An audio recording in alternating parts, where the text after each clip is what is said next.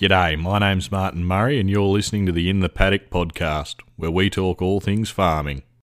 Welcome to today's Wednesday Tech Talk.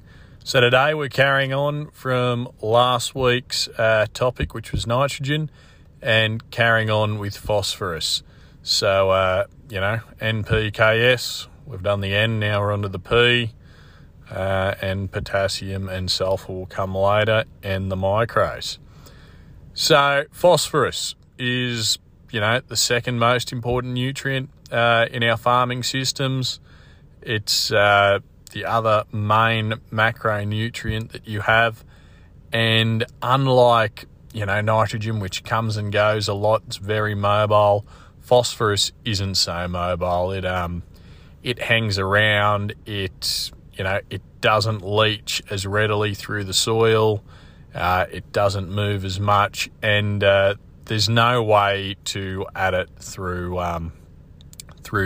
fixing, as in your nitrogen in your legumes. You can't draw it from the atmosphere and get it into your soil that way. So you're stuck working with whatever is in your soil or whatever you add through fertilisers. Now, in Australia, we tend to find that we are very low in phosphorus. We do tend to be lacking it in most of our soils.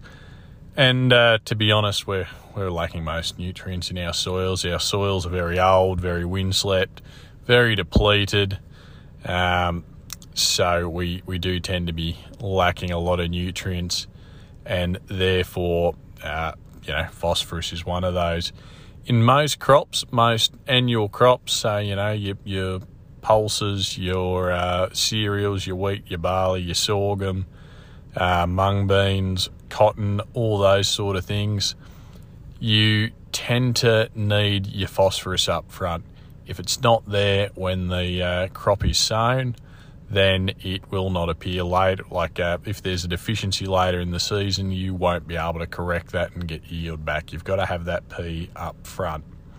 Now, I've seen paddocks with a Colwell P, which is fairly standard phosphorus measurement of around 70, and still got a starter response, so a positive yield response from using a high P starter like MAP. And so what was going on there is once we got below that 0 to 10, that had that really high phosphorus level, there was bugger all beneath that. There was, I think the units were less than 10. It was next to nothing. And therefore, there still wasn't much down there for the plant to get at. And so adding that bit more to the top was benefiting us and was increasing the yield. Now, a few of you may be wondering, so why was the P level so high on top, but there was nothing underneath? Well, effectively what's been happening there is mining. So over the years, the plant roots have drawn up those nutrients from down below, and then as the plants have been harvested, desiccated, all the straw, all the material, any spilt grain, all that sort of stuff gets left on top. All those nutrients break down and start sitting in that top layer. Now, this was a red soil. It wasn't like a self-mulching clay like I have at home. So all that stuff got stuck there. If you get into a self-mulching soil, like what I've got on my farm, when it cracks open, you get that rain, it washes some of that topsoil, some of that plant matter back down into the soil profile, and you get a bit of nutrient flow through there. So ways you can correct that, you can apply Deep P. So normally what they'll do is they'll get a ripper, you'll hook an air card up to it, costs a fortune, takes forever, but it's well and truly worth it. And you drop, a couple of 100 kilos of starter, MAP or MAP-Z, something like that, down these ripper slots, and over time that will disperse through the soil profile. You could also do it with liquids. One thing I'd really love to know is whether you can do it with aqua tillage. Country, again, like mine, has a fair bit of a fair bit of rock and that sort of thing down at depth. So if we went along and ripped all of that, you'd end up with a whole heap of rock sitting up on the surface. So one of the things I'd love to know is, can we use a liquid pea source and aqua tillage to try and get it down into the soil without ripping up those rocks? But that's not something I have an answer to. Now, when it comes to applying pea to a soil, applying that phosphorus, there's a few ways you can get it in there. As I said before, it's not like nitrogen. You can't grow a plant and draw it from somewhere and get it into the soil. You've got to get it in the form of a fertiliser. So, that could be superphosphate. You see that a lot in your grazing country. It could be MAP, monoammonium phosphate, or DAP. It could be manure. Manures are a pretty good source of pea. Particularly pig manure, I believe, is one of the highest pea sources that you can add. And I'm a big fan of manures. I quite like them, and I wish I could do more with them, but freight is a killer. So, yeah, you have to get it. You have to be able to add it to the soil. You want a soil test to know how much pea you've got in there, how much you need, and what sort of rates you should be putting it on.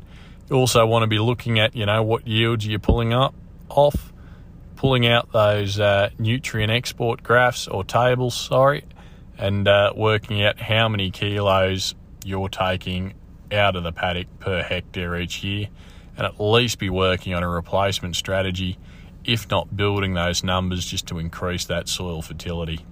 And as I said, it doesn't have to be MAP, it could be a manure.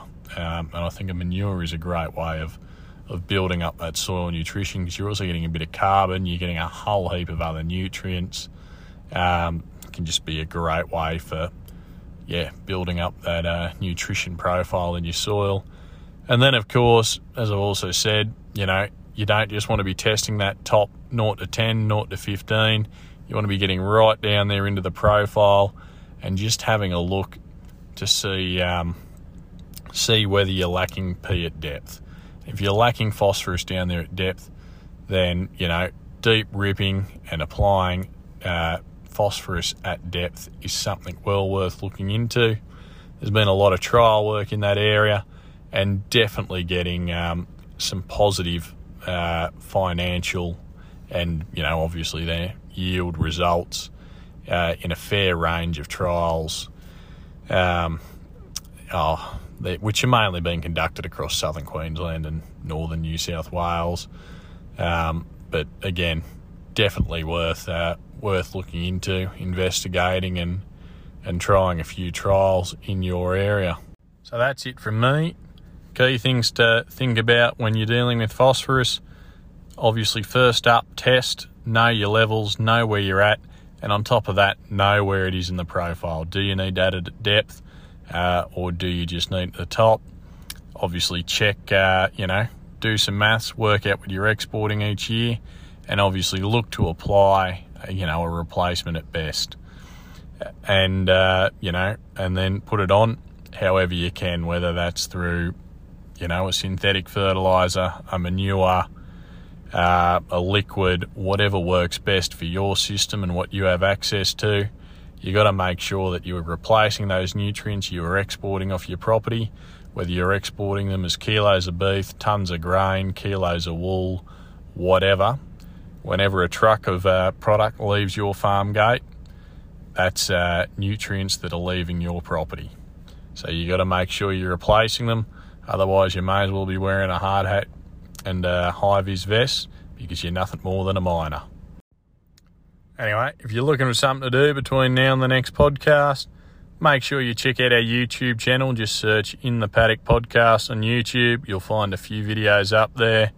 Bit of stuff I've done in the mung beans, bit of stuff that we've just got, a bit of machinery going, all that sort of thing. Some videos on how to soil test, videos on how to do a jar test, a few other useful tips like that. And, also check out the Instagram, In the Paddock Podcast. and the Facebook page, and you can have a good stalk of me and what I'm up to. Anyway, until next time, keep at it.